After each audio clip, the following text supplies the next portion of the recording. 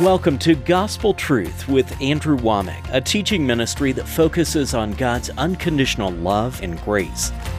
Jesus forgave us of all sin, past, present, and even future sin. Andrew brought good news to me. I could understand the Bible more the way he taught it. Jesus forgave you one time, and that's for everything. And now, here's Andrew. Welcome to our Tuesday's broadcast of the Gospel Truth.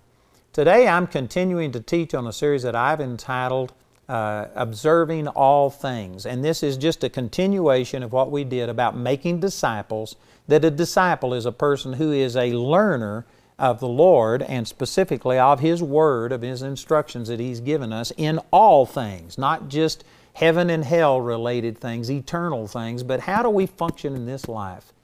And so one of the things that I've been dealing with for the last week is talking about creationism as the Bible depicts it instead of evolution. And I know that there are a lot of people who will believe, well, I believe in evolution, I just believe that God caused it. You know, I've heard people before say that, there was this big bang and these elements expanded and all this stuff. I always want to ask them, well, where did those elements come from? Where did the big bang come from?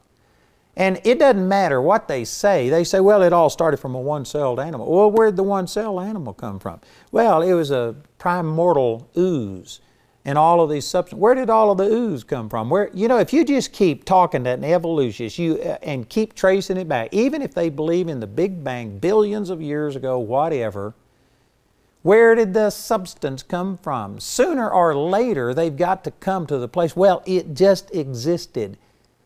No, there are some people that will say, well, there was a creator, and I believe that the creator is the one that started all this, but then there was the Big Bang, and then there was the evolution from a one-celled animal to this incredibly complex people that we see today. And there are some people that believe that God is the one that caused evolution over millions and millions of years, and they say things like that to try and reconcile the historical record with the Bible. But I'm telling you, that doesn't hold water. There's so many things. I've already countered this on our program yesterday. I was using Dr. Baugh to show that there are many, many flaws in the theory of evolution. It is not a proven science. It is a guess. It's a religion. People who believe in evolution, it's a religion. They're believing it. They want to believe it. I believe that it becomes attractive to people to believe that we just evolved and that we weren't created. That way we don't have to answer to a creator. So we dealt with that. Today what I'd like to do is to play an interview with Dr. Grady McMurty, and he makes this point about that at the mouth of every major river in the world, not just in one spot, but worldwide, the rivers are depositing sediment at the mouth of these rivers, and yet the sediment is only consistent with about 4,500 years worth of deposits, not millions and millions and millions of years of deposit. And so here is a geological fact that I believe really helps establish creationism as the Bible teaches, that the rivers and the things that we see today are after the flood, about 4,500 years ago. There's been 4,500 years worth of deposits and erosions and changes and stuff like that. But the Bible teaches that the flood is what caused these cataclysmic changes in the earth. So anyway, this is Dr. Grady McMurty. This is an interview that I did with him. I'm going to play that, and I encourage you to please get these materials that we're offering. It will cover all of these things that we're talking about and go into more detail. So let's get into your teaching here on The Waters Cleaved. I saw this DVD and I was just astounded as you took these maps that basically removed the water and showed the ocean floor, and you've made some tremendous statements through that. Well, and of course also studying the Scripture, because to start with Noah's flood is great, but you also have to look at how God pre-planned everything. If you go to Genesis chapter 1, verses day 1, 2, and 3, and you look at the Hebrew, it says not in the beginning, but at. It's specific. It's not nebulous. God, Elohim, created the heavens and the earth. And the earth was, at the time of its creation, and then many English translations say unformed or formless and void.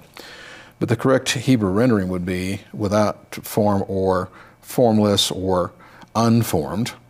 And a void is empty, blank, or unfilled. And so, and the earth was, at the time of its creation, unformed and unfilled, meaning that God, like a potter, is going to take 6 days to finish the forming and finish the filling.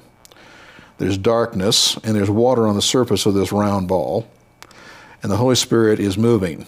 But it's a Hebrew word for brooding, meaning that like a chicken broods an egg. He starts the rotation of the earth on day one, and he's energizing systems. And then on the last thing, on day one, God speaks light into existence, because he doesn't need stars to do it.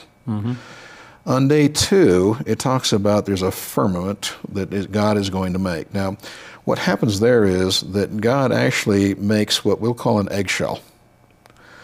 And he separates waters above and waters below. There's still water covering the surface. But on day three, you'll notice that he causes the dry land to rise up out of the water, and he gathers the seas. And the word is seas. Seas are shallow. Seas are up to a mile deep. But he causes the water to be gathered into one place, and the dry land appears. Now, if you had looked at the earth from a satellite at the time of creation, you would have seen 40% of the earth's surface dry land with a few islands, but the land would have been in one place. The concept of Pangea, as evolutionists would call it, is biblical. And 60% of the surface would be water. That's the shallow seas. And so what you'd have is a sea in the Pacific, a sea in the Indian Sea, and no Atlantic, because the land masses fitting together. Well, you know, I've heard this concept of Pangea. But it's a biblical concept. It doesn't belong to the evolutionists. It came from the evolutionists, and so I kind of dismissed it along with everything else. But this is how evolutionists take a truth and then corrupt it. And so the concept of Pangea is a biblical Christian concept.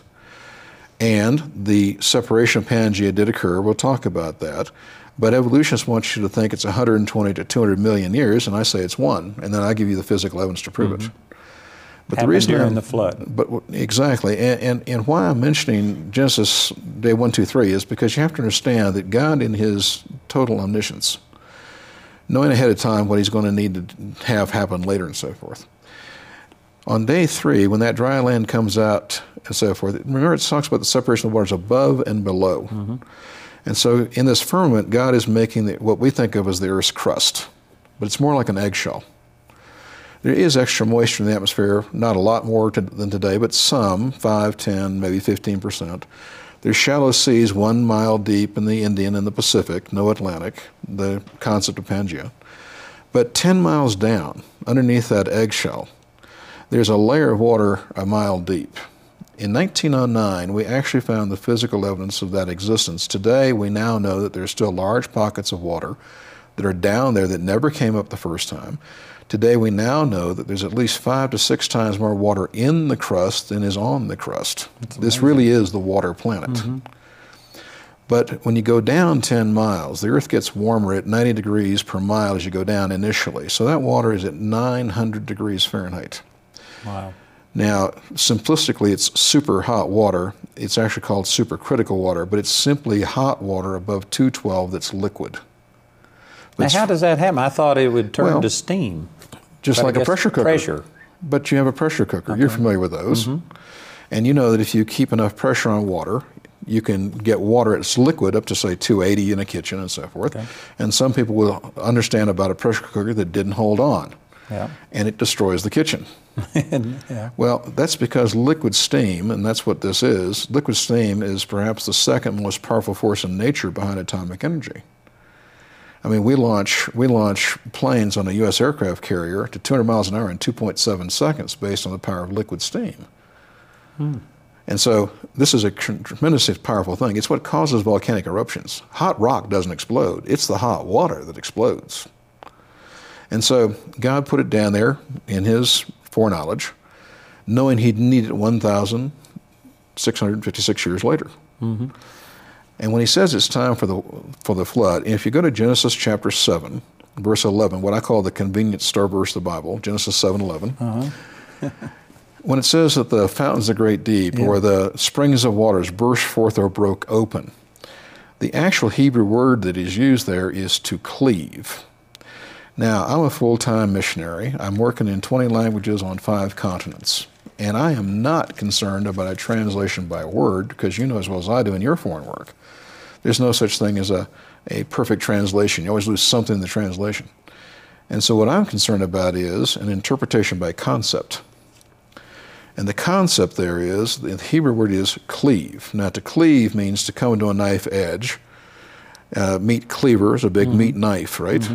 And so what it says is the water's knifed through from below at the time of the flood.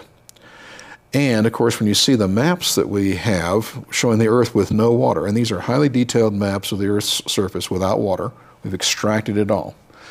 You can see the actual proof of where the water's knifed through from below. You can see how the continents were separated. You can see that they would float rapidly because they're on a layer of water, just as a boat pushing away from a dock is very easy. A child can push a boat away from a dock. So since the continents, although they're in one piece to start with, when they're knifed through from below, break the continents up into smaller pieces, they're big boats. We call them continents, but they're just big boats. And because they're on a layer of water, they can slide away very, very quickly. And as the water comes up, the continents are moving apart. But as the waters come up, just like a boat with a hole in it, the water goes up, the boat goes down. And so the continents are sliding apart rapidly. This only takes 1 year. But they're also settling, because as the water's coming out from underneath, they're trading places. So the water comes out, is now on top, the land sinks down, locks in. The King James Bible has a very interesting term. It says that the surface of the earth is supported on pillars and sockets. That's the King James Version. If you think about it, when this eggshell breaks apart and then is sinking because the water's coming out from underneath, it's not going to be 2 flat surfaces meeting each other and squeezing it all out. Instead, it's going to be like knuckles, if you allow me. So in between these 2 knuckles will be that's a socket. This knuckle is a pillar. And so it comes in and locks in this way, but that leaves space in here where water is trapped, and we've still found that. We found a sea of water underneath the Gobi Desert, but it's miles down. You know, there's enough water below the Gobi if you could dig that far down, but we can't.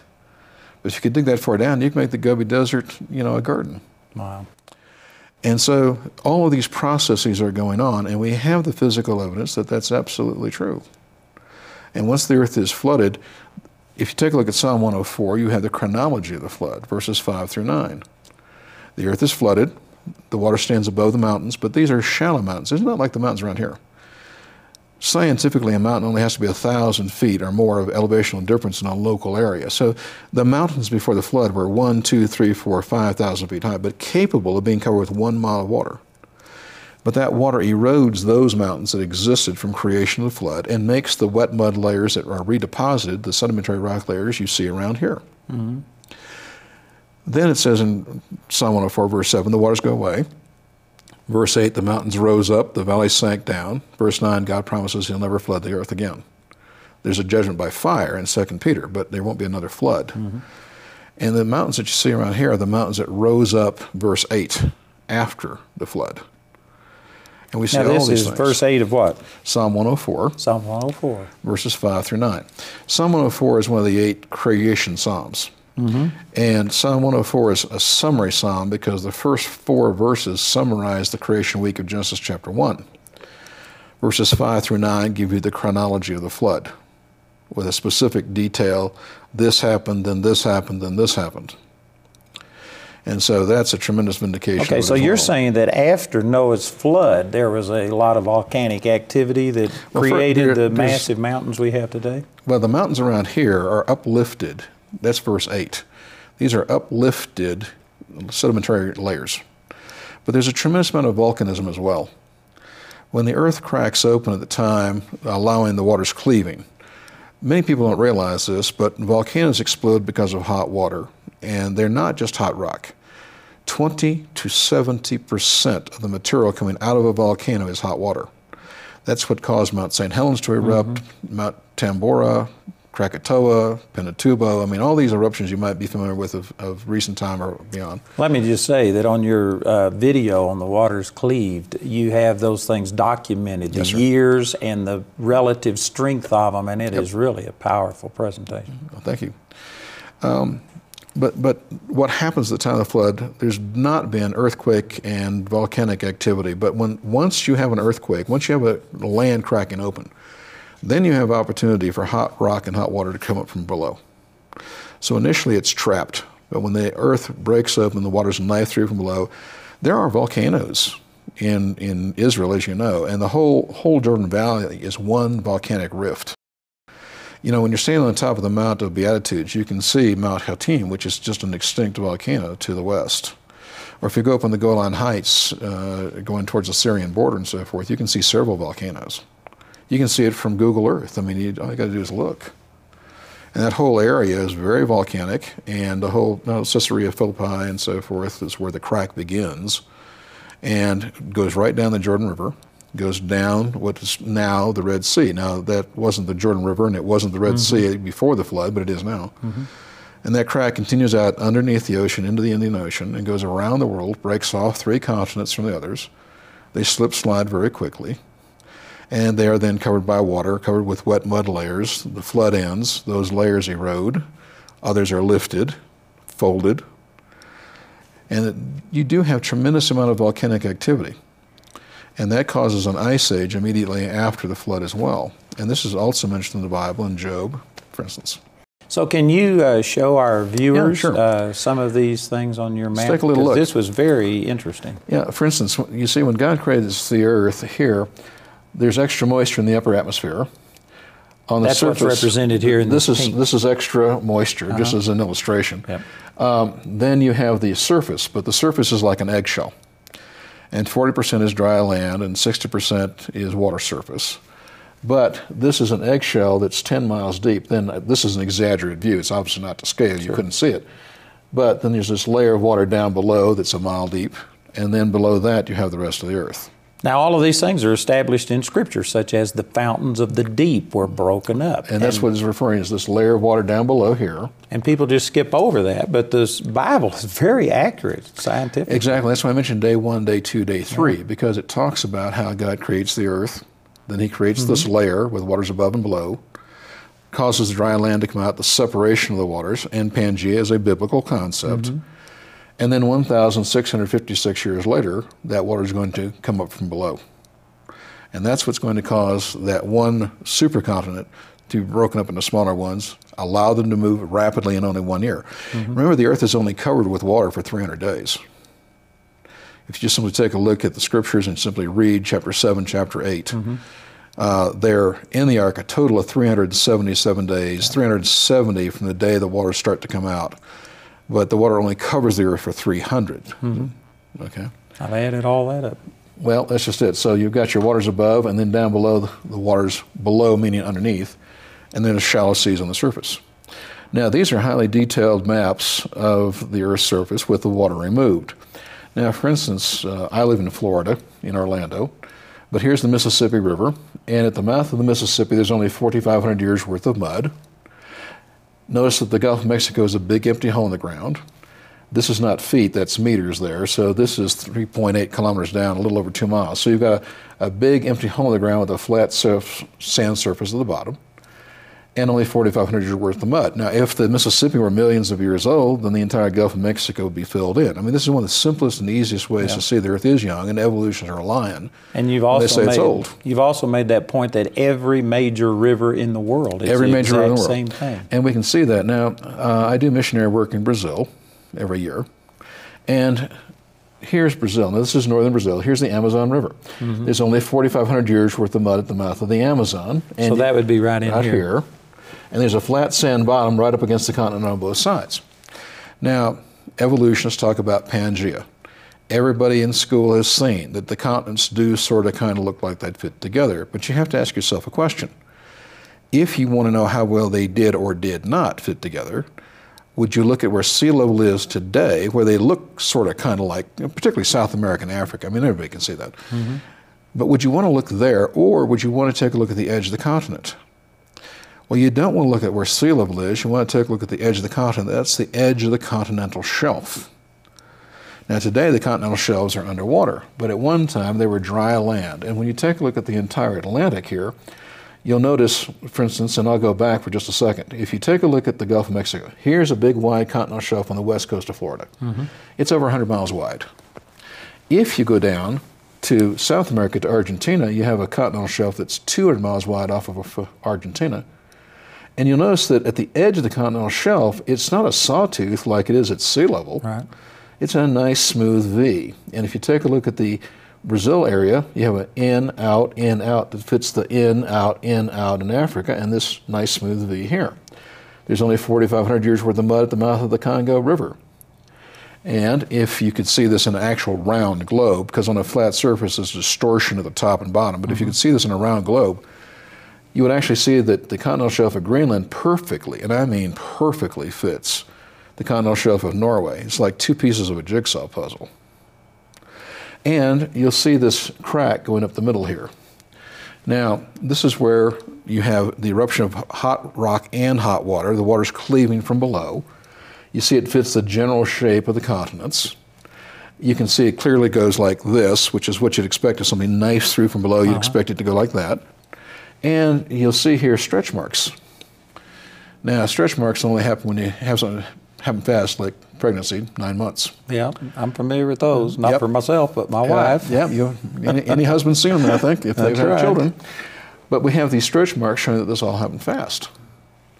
And then if we take a look at the... Now, what does the stretch mark mean in geological terms? How does that mean rapid moving. Now, evolutionists would want you to believe that this occurred slowly and gradually. But if that were true, just think with me for a second. If the continents fit together, moved apart as they claim, at 1.5 inches, 2 inches per year for 120, 200 million years, it depends on the evolutionists you ask, then think about this. Mud would wash in from the sides because rain would fall on the continents. Mud would wash in from the sides, from both sides, and you'd have a thick layer of mud going across there. But there's no thick layer of mud. Look carefully. Andrew, you see here? This is a flat sand bottom off of Africa and Europe. Here you have a flat sand bottom. As I mentioned again, the Amazon River has 4,500 years worth of mud, but there's a flat sand bottom on both sides. Same thing with the North American continent here. There is no thick layer of mud. Their story, if you excuse the expression, doesn't hold water. On today's program, Andrew interviewed Dr. Grady McMurty. For more information about Dr. McMurty and his ministry, go to creationworldview.org. Throughout this series, Andrew mentions many statistics and scriptures with regard to creation versus evolution. These references, as well as others pertaining to abortion and homosexuality, have been compiled in the Observing All Things booklet, which is Andrew's free gift to you today when you write or call. I'd like to encourage you to get this material. You know, this is different than what I typically teach. I normally just teach straight from Scripture, but we've incorporated into this interviews with doctors who have all of these credentials that can speak to the subject of creationism in a way that I can't. We also have this little booklet that comes with it that has charts and graphs along with scriptures on social issues such as abortion, homosexuality, creationism. This is it's a different type of teaching than what I typically do, but it is very powerful. I really felt impressed that I needed to share this with people. These are hot issues that affect us today. So listen to our announcer as he gives you information, and please get these products today. Andrew's complete teaching titled Observing All Things is available in either a CD or DVD album made from our daily television broadcast. Each of these valuable resources is available for a gift of any amount when you write or call. This entire series is also available for audio download, absolutely free from our website. Go to awmi.net to see all the ways you can get this teaching. We want to say a special thank you to the grace partners of Andrew Wommack Ministries. Your gifts make it possible to put free ministry materials into the hands of many people in need. If you're not already a grace partner, we ask you to pray about becoming one today. You can become a Grace Partner or order resources through our website at awmi.net. While there, you can discover more product details and download additional free resources. Or call our helpline Monday through Friday from 4:30 a.m. to 9:30 p.m. Mountain Time at 719-635-1111. You're going to hear things. You're going to start understanding things, seeing things from a different way. This is called the Summer Family Bible Conference. Guess what? That's not just because you brought your kids. It's because in this room, we're family. There's nobody in here that God doesn't want to prosper. He sees a purpose in you that He wants to set free. Listen, you've been sowing. It's time for us to reap our harvest. It's going to completely change the way that you live your life. Hello, this is Andrew Wommack, and I want to invite you to come and sit under the Word of God. 4 hours a day, 5 days a week for 2 or 3 years. I promise you it would transform your life. You know, God has put it on my heart to make disciples, and the best way I have of doing that is through our Charis Bible College. We not only have our main campus in Woodland Park, Colorado, but we have campuses scattered all over the world. You can go to our website to get information on it, but I promise you, this is a deal changer. Many of you know there's more and you just don't know how to get there. Come and let us help you discover who you are in Christ and who He is in you. It'll change your life. Welcome to the AWM Minute, a quick look at how the friends and partners of Andrew Wommack Ministries and Charis Bible College are equipping students from all backgrounds and nations to proclaim the power of the gospel. Students like Mohammed Faridi, a former Muslim from Iran who desired to be a martyr for Islam, until a close friend introduced him to Jesus and changed the course of his life forever. Every lie that Islam told me, that I have to beat myself, to humiliate myself, to be sorrowful for my sin, and I have to be killed and sacrificed.